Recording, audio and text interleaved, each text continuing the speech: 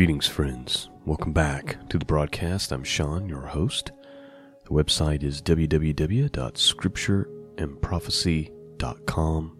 That's where you go to find the archives. That's where you go to support this mission of truth. Today we are looking at Psalm 92 and 93. We're looking to get some wisdom and some encouragement this morning to start our week. We're also going to be finishing off the Proverbs with Proverb chapter 31, which will actually be the second time in this series that we've worked all the way through the Proverbs. And what I'm thinking for starting next week is to start doing some of the epistles alongside the Psalms as we continue our Mondays to look for wisdom and encouragement, probably starting with the epistle of 1 John. And so that's probably how that's going to play out. But today, Proverbs 92 and 93, Psalm 92 and 93, and Proverbs 31. Without further delay, let's dig in. I'll be reading from the King James Bible. Psalm 92 is 15 verses, and Psalm 93 is only 5 verses, so only 20 verses total for our Psalms today. Let's have a look. Psalm 92, a psalm or song for the Sabbath day. It is a good thing to give thanks unto the Lord, and to sing praises unto thy name, O Most High. To show forth thy loving kindness in the morning, and thy faithfulness every night. Upon an instrument of 10 strings, and upon a psaltery, upon the harp, with a solemn sound. For thou, Lord, hast made me glad through thy work.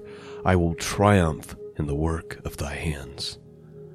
O Lord, how great are thy works, and thy thoughts are very deep. A brutish man knoweth not, neither doth a fool understand this. When the wicked spring as the grass, and when all the workers of iniquity do flourish, it is they that shall be destroyed forever. But thou, Lord, art most high forevermore. For lo, thy enemies, O Lord, for lo, thy enemies shall perish, all the workers of iniquity shall be scattered. But my horn shalt thou exalt like the horn of a unicorn. I shall be anointed with fresh oil. Mine eyes also shall see my desire on my enemies, and my ears shall hear my desire of the wicked that rise up against me. The righteous shall flourish like the palm tree. He shall grow like a cedar in Lebanon. Those that be planted in the house of the Lord shall flourish in the courts of our God. They shall bring forth fruit in old age. They shall be fat and flourishing, to show that the Lord is upright. He is my rock, and there is no unrighteousness in him. All right, so that's Psalm 92, and I'll read Psalm 93 here in just a second. A couple things I just want to look at. You know, we often look at the wicked, and we think, man, how is it that these people who are evil, beyond evil, they're wicked, how is it that so many of these who are in complete opposition to God seem to just prosper and life seems to be going well for them? That it doesn't seem to make sense. Verse 7 here, it says, when the wicked spring as the grass, and when the workers of iniquity do flourish, it is they that shall be destroyed forever. The scripture is reminding us, they might come forth like the grass. They might flourish. They might prosper. But their end is eternal destruction. Their flourishing, their prospering, it's temporary. Where those who love God, those who have been planted, right? It says like a tree. It says those that be planted in the house of the Lord shall flourish in the courts of our God. They shall still bring forth fruit in old age. I like that. Even as you're getting older, you're still going to do great things for the kingdom. They shall be fat and flourishing. Why? To show that the Lord is upright. He is my rock, and there is no unrighteousness in him. Also, we have this verse here. But my horn thou shalt exalt like the horn of a unicorn. I should be anointed with fresh oil. Do you know that phrase unicorn, that word unicorn, which according to Strong's or Brown Diver Briggs is the word in Hebrew re'em. It shows up in a few different forms. But the definition, according to Brown Drivers Briggs, is probably the great aurochs or wild bulls, which are now extinct. The exact meaning, it says, is unknown. And of course, Strong's says a wild bull, from its unconspicuousness, or unicorn. You know, I think it means unicorn. That's what I think. You know, there's so many things that we think of mythological creatures that I think many of existed during the time before the flood. I mean, after all, we had Nephilim, right? We had giants, six-fingered giants. So it's not hard for me to believe that there might have been some other creatures thousands of years ago that have gone extinct. And that a lot of the mythology comes from or is based in some type of reality, like the dragon. And those things are not hard for me to believe or hard for me to conceive because I don't worship modern science and modern history, which is mostly made up history. I look at what the history of the scriptures say, especially about the pre-flood world. Interestingly enough, there's the word is found 9 times, according to Strong's, that it occurs 9 times in the scriptures, and I have 6 verses that I found which have the word unicorn in them. Just thought I would read them just for fun. So let me read those for you real quick. 6 verses here. First is Numbers 23:22. It says, God brought them out of Egypt. He hath, as it were, the strength of a unicorn. Numbers 20, by the way, Numbers, the book of Numbers is also where it talks about giants, right? Numbers 24:8, God brought him forth out of Egypt, and he hath, as it were, the strength of a unicorn. He repeats that same thing. He shall eat up the nations, his enemies, and shall break their bones and pierce them through with his arrows. The book of Job mentions the unicorn twice, and both of them in chapter 39, verses 9 and verse 10. It says, will the unicorn be willing to serve thee, or abide by thy crib? Verse 10 says, canst thou bind the unicorn with his band in the furrow, or will he harrow the valleys after thee? So Job's being asked, do you have the power to bind this awesome thing, this unicorn? Psalm 29:6, He maketh them also to skip like a calf, Lebanon and Sirion like a young unicorn. And then the one we just read, Psalm 92, verse 10, but my horn shalt thou exalt like the horn of a unicorn. I shall be anointed with fresh oil.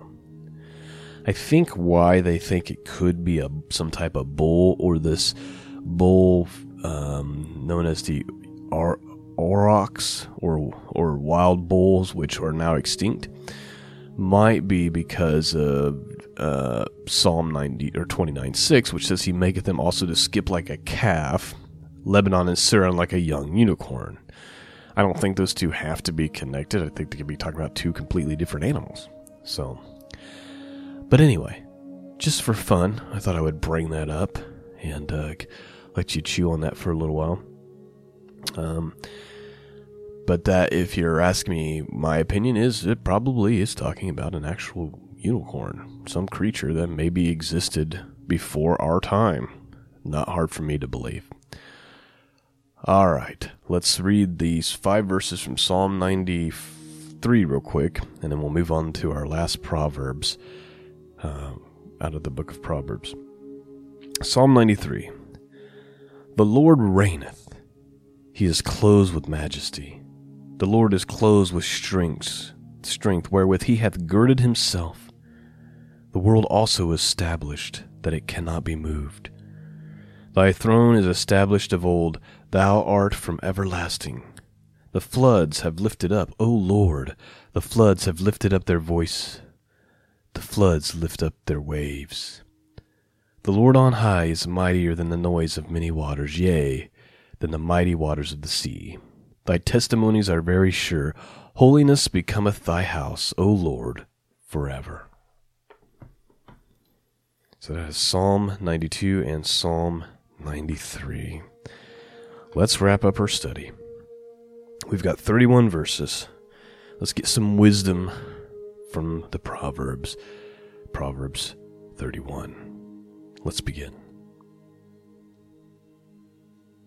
Verse 1. The words of the king Lemuel, the prophecy that his mother taught him. What, my son, and what the son of my womb, and what the son of my vows? Give not thy strength unto women, nor thy ways to that which destroyeth kings. Is it not for kings, O Lemuel? It is not for kings to drink wine, nor for princes strong drink, lest they drink and forget the law, and pervert the judgment of any of the afflicted. Give strong drink unto him that is ready to perish, and wine unto those that be of heavy hearts. Let him drink and forget his poverty, and remember his misery no more. Open thy mouth, for the dumb in the cause of all such are appointed to destruction. Open thy mouth, judge righteously, and plead the cause of the poor and needy. Who can find a virtuous woman? For her price is far above rubies. The heart of her husband doth safely trust in her, so that he shall have no need of spoil. She will do him good and not evil all the days of her life. She seeketh wool and flax, and worketh willingly with her hands. She is like the merchant ship, she bringeth her food from afar. She rises also while it is yet night, and giveth meat to her household, and a portion to her maidens. She considereth a field, and buyeth it with the fruit of her hands. She planteth a vineyard. She girdeth her loins with strength, and strengtheneth her arms. She perceived that her merchandise is good, her candle goeth not out by night. She layeth her hands to the spindle, and her hands hold the distaff. She stretches out her hand to the poor, yea, she reaches forth her hands to the needy. She is not afraid of the snow for her household, for all her household are clothed with scarlet. She maketh herself coverings and tapestry, and her clothing is silk and purple. Her husband is known in the gates when he sitteth among the elders of the land. She maketh fine linen and selleth, and delivereth girdles unto the merchants. Strength and honor are her clothing, and she shall rejoice in the time to come. She openeth her mouth with wisdom, and in her tongue is the law of kindness. She looketh well to the ways of her household, and eateth not the bread of idleness. Her children rise up and call her blessed, her husband also, and he praiseth her. Many daughters have done virtuously, but thou excellest them all. Favor is deceitful, and beauty is vain, but a woman that feareth the Lord, she shall be praised.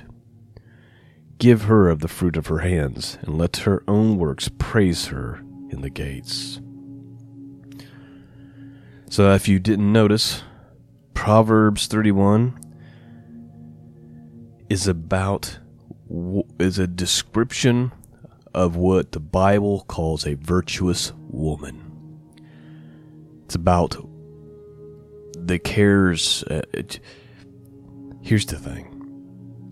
What the scriptures call a virtuous woman, our culture today calls evil, right?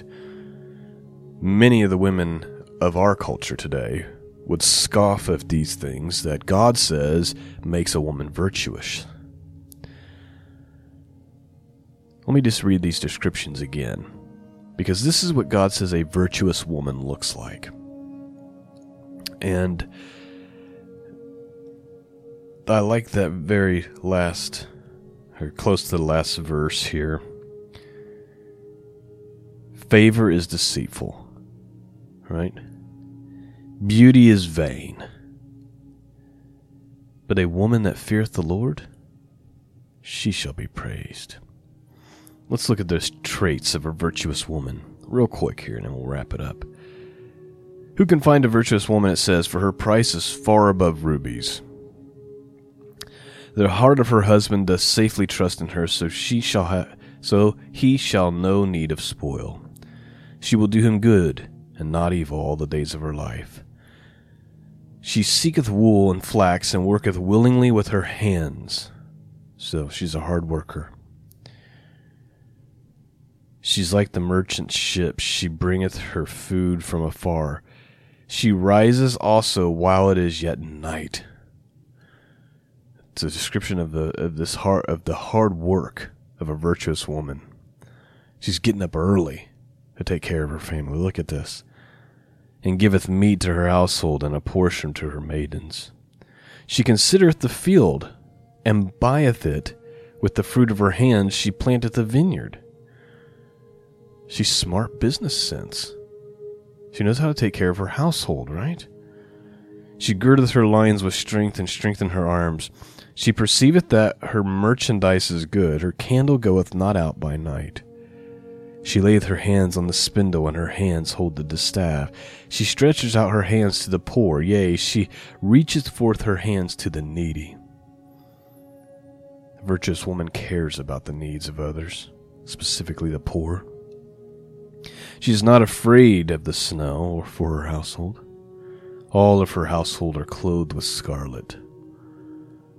She prepares, right? She's not afraid of when it gets cold and snowy. Why? Because she's prepared for that in advance. She maketh herself coverings of tapestry. Her clothing is silk and purple. Her husband is known in the gates when he sitteth among the elders of the land. She maketh fine linen and selleth it, and delivereth girdles unto the merchants. Strength and honor are her clothing, and she shall rejoice in the time to come. She openeth her mouth with wisdom, and in her tongue is the law of kindness. My wife often tells me, if you have to choose between being right or being kind, choose being kind. She openeth her mouth with wisdom, and her tongue is the law of kindness. She looketh well at the ways of her household. She eateth not the bread of idleness. She's not lazy. She's not just sitting around doing nothing, right? Her children arise up and call her blessed. Her husband also, and he praises her.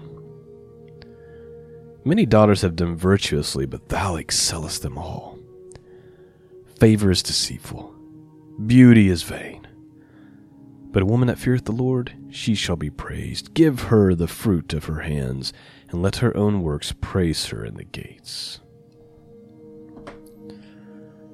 The description of a virtuous woman. That is the end of our study this morning. I pray you've been blessed and encouraged, and you've been given something to inspire you, to get your week started off on the right foot, to help you to draw ever more closely to our Lord. Thank you for supporting this podcast with your prayers, with your contributions through PayPal, through the post office box, through Patreon. You guys help make this possible every week, and I'm very, very grateful for this opportunity. So thank you for that. Lord willing, I'll be back with you again Wednesday, and again on Friday. We'll obviously do our Prophet's Portion study for the week. And I'm leading towards, since we're done with the Gospel of Luke, I'm leaning towards a study in the book of Kings, 1st and 2nd Kings. So that's what I'm leaning towards. Lord willing, we'll see how it shakes out by the end of this week. Peace and grace be with all of you. And until next time, God bless.